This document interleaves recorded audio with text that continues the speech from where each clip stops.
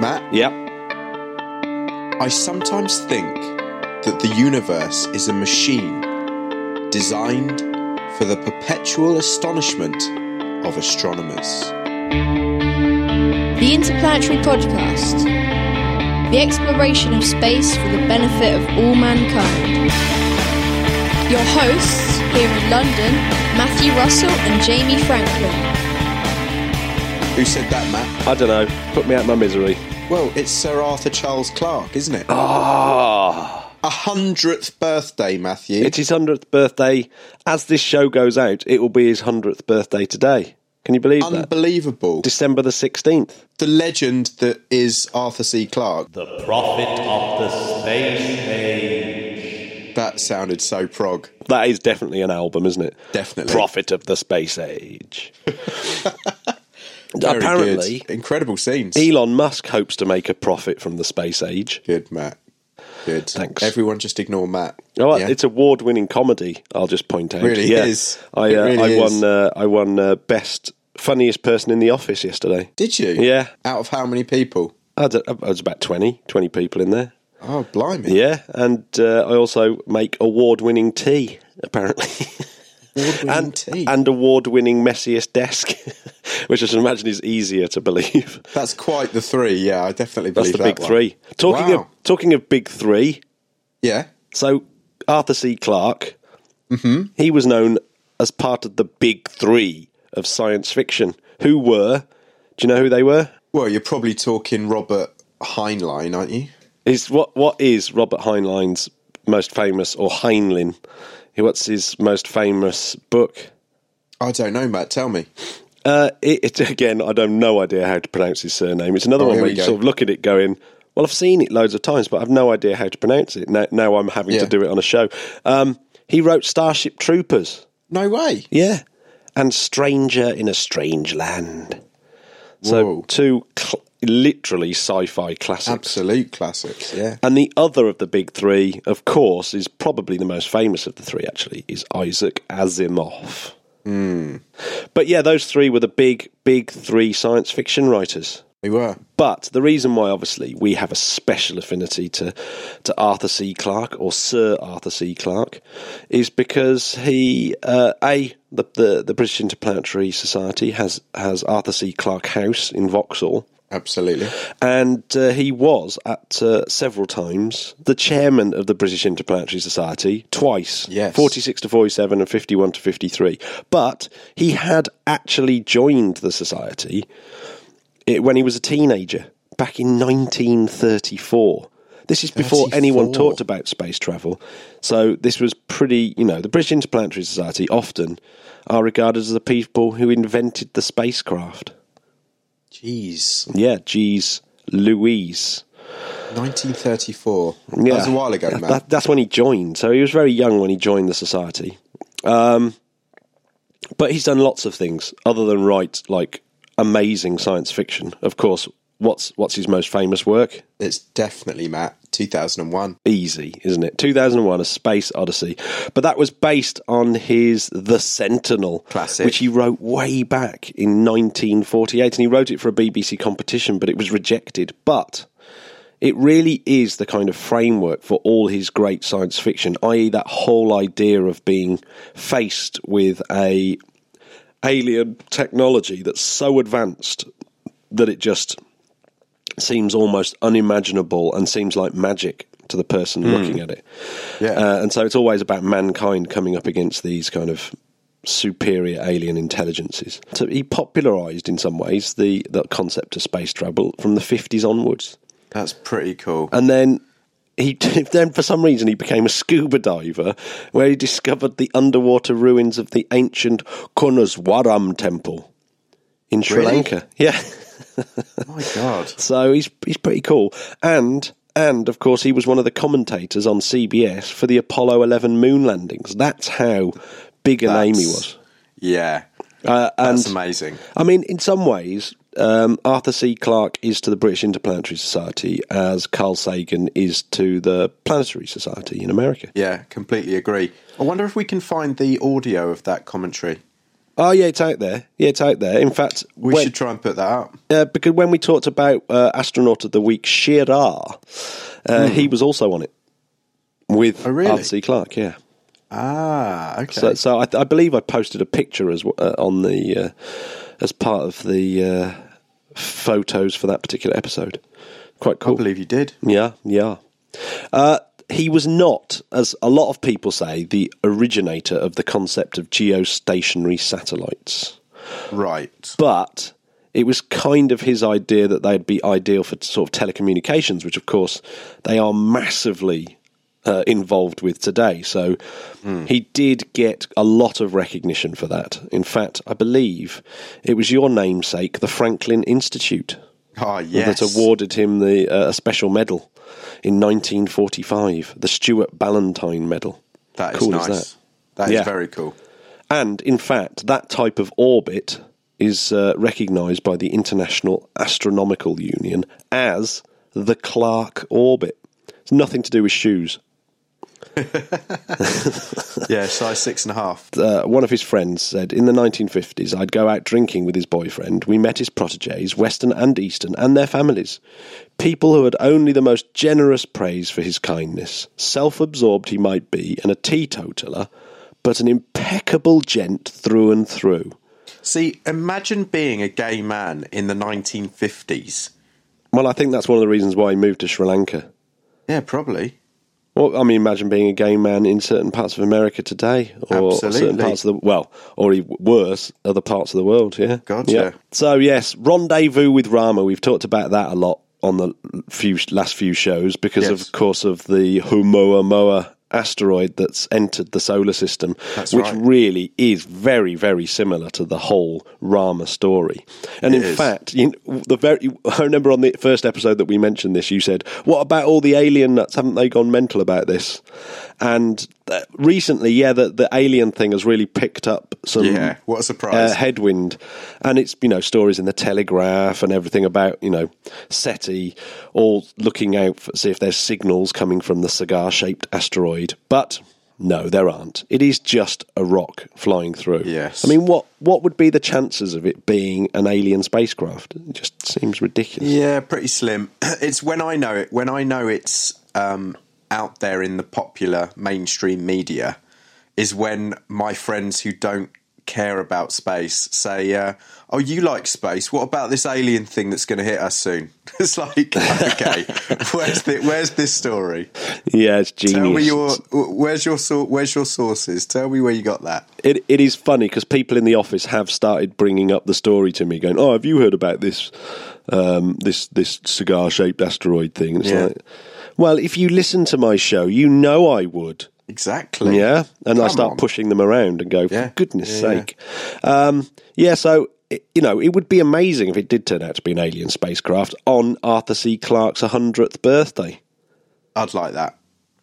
That would be fitting. Yeah, Morgan Freeman wants to make that a film, and it has been Really? kind of optioned to be made a film. But and you can go on YouTube and actually see kind of film trailers for it, but it's just never going to happen. It's really Really? annoying. Yeah. Oh, Yeah. But anyway, Arthur C. Clarke, happy birthday, Arthur C. happy Clarke. birthday, You absolute legend. Complete. Knight of the realm. legend.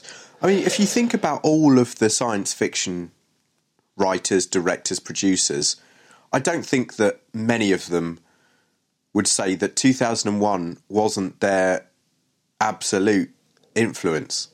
Oh, no, totally. I mean, he really is. In terms of writing, science fiction writing, he is just one of the most important people ever. And of course, his futurism as well. If you have to check out that clip on YouTube where he, in the 1974 or something, he predicts the internet.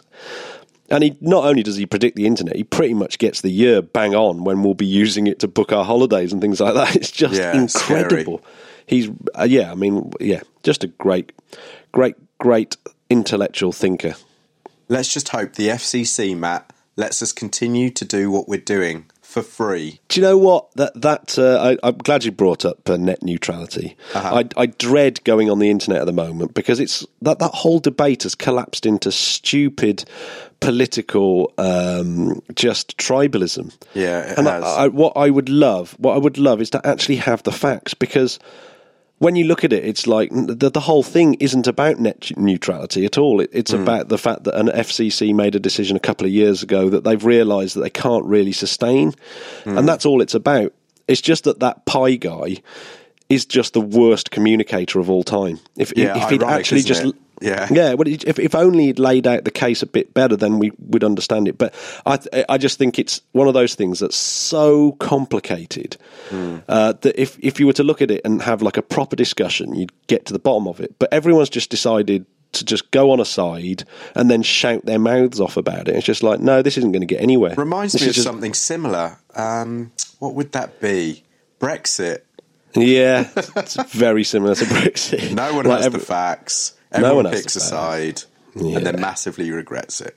Yeah, I just look at it and go, I have no idea about net neutrality and the ins and outs of the legal and political and commercial things, and yet there's all these people like film stars and actors and pop stars. It's like you just don't know. I know you don't know. There's no way you can know.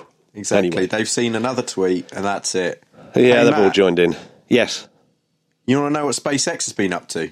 Do you know, I love this is sick in the mouth moment, isn't it? This is like, oh my God, it's happening. It's so exciting. So SpaceX informs the media that, quote, accreditation is now open for the Falcon Heavy's demonstration mission from Launch Complex 39A at Kennedy Space Center in Florida. The launch is targeted for January 2018.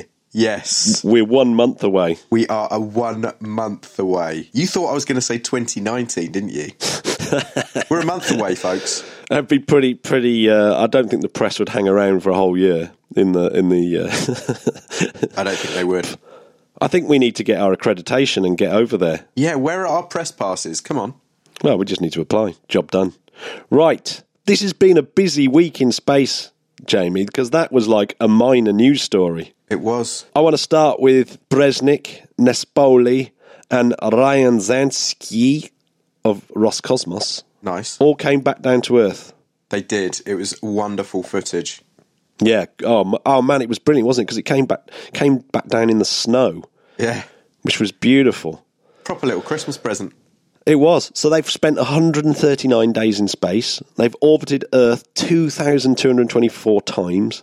They flew through 35,000 sunrises and sunsets. And they've travelled 94 million kilometres. It's ridiculous. Those are some stats, Matt. Thanks. And when they came back, they had to get that. Their braking was from 28.8 1,000 kilometres an hour to a standstill in less than 3 hours. Jeez. That's pretty good, isn't it? That is pretty good. And it's quite stressful. When you see them coming out of the capsule, you think, because it still looks pretty almost barbaric, the capsule coming down and hitting the ground. It just seems so old-fashioned, but it's still the only way back down. What are you going to do? So Nespoli is the hero of this one, because he was on his third space flight, so he's done 313 days in space, almost a whole year. Brezhnev's done half a year, and that was his second space flight. And Ryan Zansky also on his second space flight, but he's almost clocked up a year with 306 days. Not bad, eh? Amazing stuff. Good work, gents. And they've done loads of science while up there. Like absolutely loads of science. Brezhnev even fixed a little bit of Canadarm2. Oh, yes. On 3 spacewalks that he did. Ryan Zansky conducted a spacewalk as well to get some samples and do a bit of structural maintenance. And he even deployed a few nanosatellites. Show off. Yeah, while he was out there. Just while he was up there. Currently, there's only 3 people on the space station, and that is Alexander Misurkin, Mark Vend, Hai, and Joe Akaba of NASA. But there'll be a 3-person crew going up on Tuesday, December the 19th, and that will be Scott Tingle of NASA, Anton Shkaplerov of Roscosmos, and Norishige Kanai of Japan Aerospace Exploration Agency, JAXA. Scott Tingle is a good name, isn't it? Scott Tingle is a great name. Scott Tingle. Yeah. Wow. So if ever he's walking through and he steps on Anton's foot, Anton can go, I've got a bit of a tingle on my foot. Or tingle on my hand. I wonder if Scott gets annoyed at all the tingle gags. There's got to be a lot of tingle gags, hasn't there? Yeah, there must be. So what else happened this week? Well, let's talk about Blue Origin, shall we? Oh. Yeah? Yeah, my favourite New bit Shepard flight included an instrumented test dummy dubbed Mannequin Skywalker. Yes, Mannequin Matt, Skywalker. Yes. I saw Star Wars last night. Oh, don't talk to me about it. I'm going on Sunday. Shut up. I won't say a thing.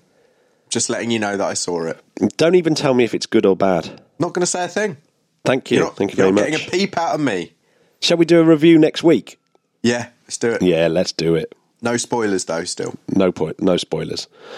So, yeah, Blue Origin flew their new Shepard up again. 14 months since the last time. And this time it's got a much bigger windows, the biggest windows ever in space, according to like Blue something Origin. Trump would say. Yeah. I have the biggest windows. Believe We'll get me. on to Trump in a minute, which is I saw a brilliant article on that. I hope no one ever has to say that in real life. No. Oof.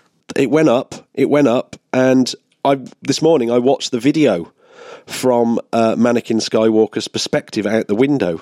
I watched the video because I saw you post it up. How cool is it? It was really cool. Yeah, although, I'm thinking about the cost of how much that's going to be. 10 minutes, and it's a little bit, and I'm thinking, is it enough for the amount of money they're going to charge? I mean, it's really cool. It's a lot of money. But I kind of feel as though I've done it now with that YouTube video. I mean, can't you just stay up there a bit longer? Yeah, or even a bit higher. Because it's like it barely reaches space. In fact, it actually got to 99.27 kilometres, which by my reckoning is 0.6 kilometres short of space. Oh, you'd be annoyed, wouldn't you, if you'd paid all that money and you came down? Yeah, you didn't even get your space. And you had some couple of smart asses like us say, well, well, actually, you haven't really been in space, though, have you? I don't think you technically went into space. Wow. But the good thing about that flight is there was a lot of experiments on board. So there was, there was like T-cell experiments that were from the Embry-Riddle Aeronautical University and microgravity experiments about tumour growth. And NanoRacks have got lots of stuff on there and working with universities with things like medical technology for managing collapsed lungs in microgravity and stuff like that. So, wow. Is that your collapsed lung there? Yeah, it was. That was my collapsed lung. It's horrible. So I really like this, actually. So the Bob Smith, the CEO of Blue Origin, this is what he said, Bob Smith. You couldn't make that up, could you? Well, you could make it up. It would almost be like the Bob generic Smith. Name. Yeah.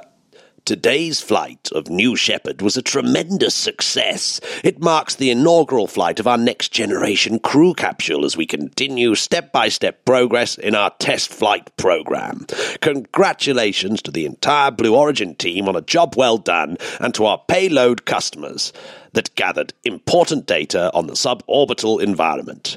Gradatim ferociter. Why did he end with that? Oh, that's brilliant. Well, I bet he wrote that out and then thought, should I? But Gradatim ferociter is the motto of Blue Origin. Oh, do you know what? I didn't know that. Okay, so it's Latin for step-by-step, ferociously. Yeah, and Jeff Bezos explained that as, if you're building a flying vehicle, you can't cut any corners. If you do, it's going to be just an illusion that it's going to make it faster. You have to do it step by step. But you do want to do it ferociously. It's weird. You sounded a little bit like Nanny McPhee there. Yeah, well, Jeff Bezos famously sounds like Nanny McPhee. Oh, good work. Thanks. On another impressive impression. Well done, Jeff Bezos. That looks exciting anyway. Good work, Jeff. Yeah, well, in the meantime, Trump signs Space Policy Directive Number 1. Is this the only good thing he's ever done? Well, do you know what? I was looking at this and I really did think, this is brilliant. Yeah, we're going back to the moon. He's signed it into paper. Yeah. But There is a brilliant critique of it by a guy called Stephen Aftergood, who works on Secrecy News. And he's basically, he holds the government to account all the time. So he goes through all public literature and government policies and sort of disseminates them. And this is what he had to say about this. So he said, President Donald Trump is sending astronauts back to the moon, enthused NASA Public Affairs in a news release. But the directive itself does no such thing. Instead, it makes modest editorial adjustments to the 2010 National Space Policy that President Obama adopted in the Presidential Decision Directive number 4. So this is all that's changed. So Obama's policy had stated, set far-reaching exploration milestones by 2025, begin crewed missions beyond the moon, including sending humans to an asteroid. By the mid-2030s, send humans to orbit Mars and return them safely to Earth. And all Trump has done is edit that and say, lead an innovative and sustainable program of exploration with commercial and international partners to enable human expansion across the solar system and to bring back to Earth new knowledge and opportunities. Beginning with missions beyond a low Earth orbit, the United States will lead the return of humans to the moon for long-term exploration and utilisation, followed by human missions to Mars and other destinations. So there's a little bit in there, but still, it's only an amendment. Is it like when he says that he tweets every other day that the stock market is at a record high? Yeah, and that he's created loads of jobs. And then what I love is that always the first reply is, thanks, Obama.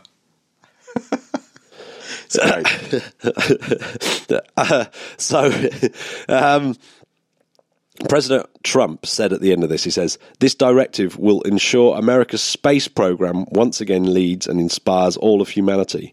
But it doesn't allocate any new resources, and it just modifies the existing authorities and current legislative proposals. It doesn't even do that. So it does nothing, essentially. But the weird thing is, he left in all the global climate change research and climate monitoring part of the original Obama paper. It's really bizarre. Yeah. I wonder if he even knew that. I doubt he knew that. Yeah, he just didn't read it. He just thought, well, what will look good? Well, I'll just sign this bit of paper and pretend we're sending people back to the moon. The Emperor's new clothes, Matt. Now, I saw a lot of people moaning about NASA this week. Oh, yeah? Because NASA recently have got into this groove of...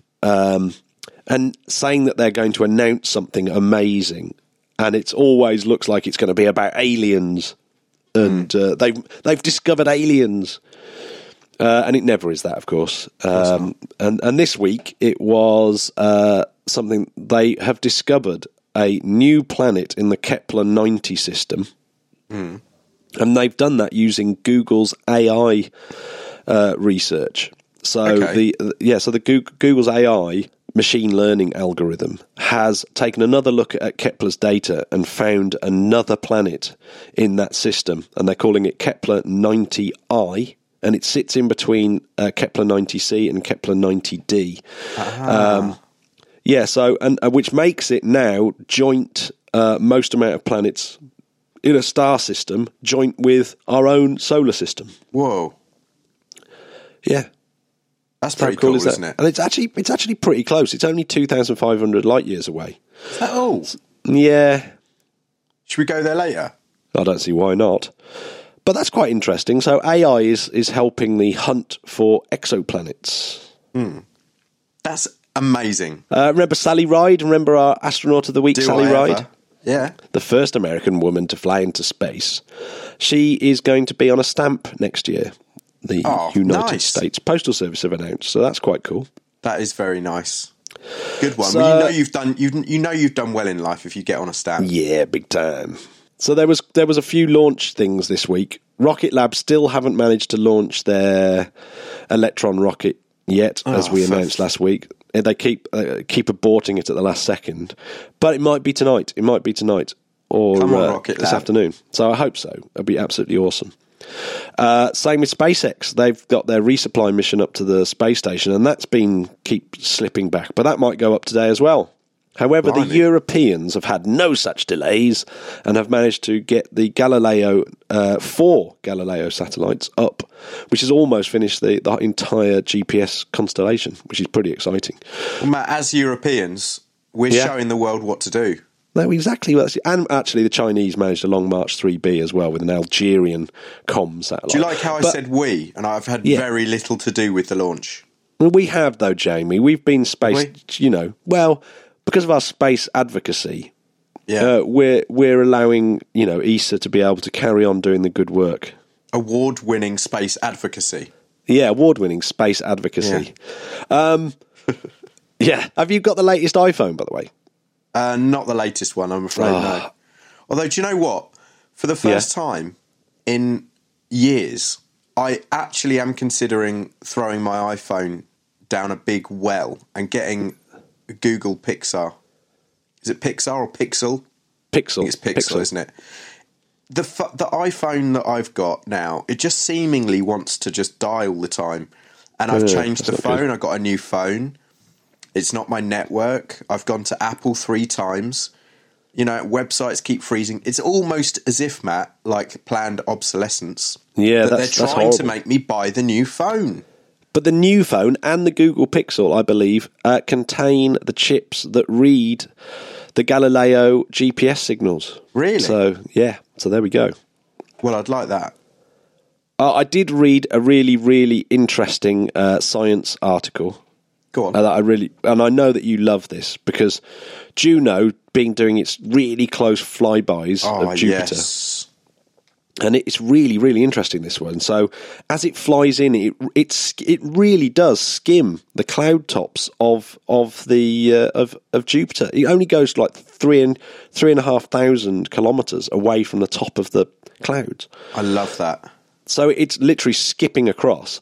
And it's detected hydrogen, oxygen, and sulfur ions moving at relativistic speeds in a new radiation zone just outside the atmosphere. So that's like these crazy centres of atoms with their electrons removed, just whizzing about at near light speed. Jeez. So obviously that's a pretty dangerous radiation. And that new radiation zone is inside Jupiter's previously known radiation belts. And Juno just flies straight through them, so that's how it's picked them up. And Heidi Becker of Juno's Radiation Monitoring Investigation Lead at JPL says, the closer you get to Jupiter, the weirder it gets. We knew the radiation would probably surprise us, but we didn't think we'd find a new radiation zone that close to the planet. We only found it because Juno's unique orbit around Jupiter allows us to get really close. And we literally flew through it. So that's really cool, isn't it? That is very cool. One of my favourite pictures in my house ever, Matt, is of Europa going past the red storm, the red dot. Amazing. Yeah. Well, actually, that was Voyager, wasn't it, that took that picture, and it's incredible. But they've used the wind data from the Voyager flybys to animate some of the Juno public webcam images, so that you can see the Juno pictures of the red spot actually rotating. So they've used wind data from that very picture that you have up in your house. Incredible. Yeah, it's absolutely awesome. Wow. So, yeah. Gotta love Juno. So the other day I went to the window with my kids, and do you know why I went to the window with my kids? Go on. So I could be in the picture that the Kepler Space Telescope took as it turned back and took a picture of the Earth. Ah, check it out. Yeah, so it did a bit of a Carl Sagan manoeuvre, turned around, took a picture of the Earth, and I made sure that me and the kids were by the window so that we were in the shot. Amazing. Captured forever. I want to be able to zoom in and see your lovely faces. That's brilliant. Jamie, we're almost at the end of this lovely programme. We are, aren't we? Yeah. Do you want to tell us the space? Do you want to tell us the space fact? Snotty selves off to get some Lemsip. Yeah, indeed. Do you want to tell us a space fact? Would I ever? Are you ready for this? Yeah, go on. If we had a really nice telescope and we discovered a massive, perfectly aligned mirror floating in space 24 light years away, then we could see the Apollo landings happening in real time. What are the chances of finding this mirror, do you think? I like the wording really nice telescope. That's a Matt special. That I like that a lot. It made me think a little bit about what we could do is have telescopes that were stationed a long way away from Earth, so that if we saw something interesting, we could get the data from those telescopes later on. So you'd have one to the west that would be looking to the east of Earth. And then if someone picked up a supernova but didn't quite get the telescopes round in time, then you could get that telescope round in time, because it would take a few more hours for the light to reach that. But then I realised, how could you tell that telescope to manoeuvre unless you were doing it in faster than light communication? I realised my whole plan was flawed. Well, that's your homework, listeners. Go away and figure out how we can do that. Yeah. And maybe, these like really weird mirrors could be really cool. But then the more I think about it, the more I realise that I'm just not making any sense. You're a mentalist and you need to just get some sleep. But yeah, if we did discover a massive mirror floating out in space, we could learn a lot about the Earth. Why don't we just put one up there, Matt? Because by the time it gets there, we could only see what we had seen already. It's very annoying. Oh. But it could solve a lot of arguments. Imagine if we put a massive mirror at the other side of the solar system, and then someone said, "Oh yeah, you did this." And you said, "No, I didn't." And then you go quickly over to the telescope and watch yourself doing what you did or what you didn't do. You say, "Look, the Earth isn't flat," and they'd say, "Yeah, but that's photoshopped in the mirror." Oh Fake man! News. Well, that Jeff Bezos flight proved that the Earth was flat, as far as I can tell. Matt, you're going to be promoted in the Flat Earth Society. Yes, definitely. And did you see Dragon? Did you see all the alien spacecraft flying around outside as well? I didn't see any. No. Oh, well, you obviously weren't looking properly. Oh, there were clearly things flying around out there. Really? Yeah. Okay. It's the Interplanetary Podcast. Putting the A's back dans l'espacial. So, yeah, there we go. Beautiful stuff. Well, thanks again for listening. Sorry we're a bit bunged up, but, 'tis the season. Yeah, we are snotty today, aren't we? And, get yourself over to iTunes. You know the drill. 5 stars. You know it by now. Good reviews. Subscribe. Everything else. And keep sending in Subscribe emails. yourself. I did read an email that told me to watch the Electron launch, so I stayed up for 2 hours until about 3 o'clock in the morning, and then it didn't happen. Which was, in some ways, I didn't enjoy that email in the end, but I still enjoyed the email, so thank you very much for that. Absolutely, thank you very much. Hey, Matt, it's Christmas coming up. Yeah.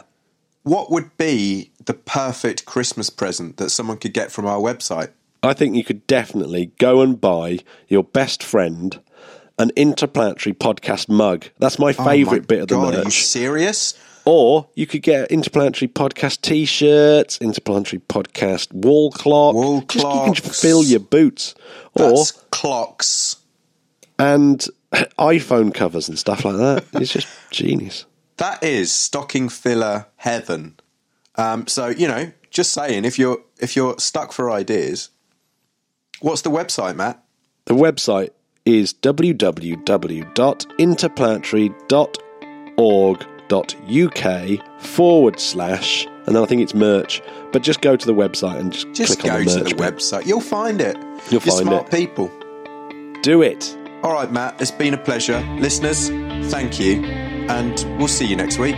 See you soon. Au revoir. Bye. Bye-bye.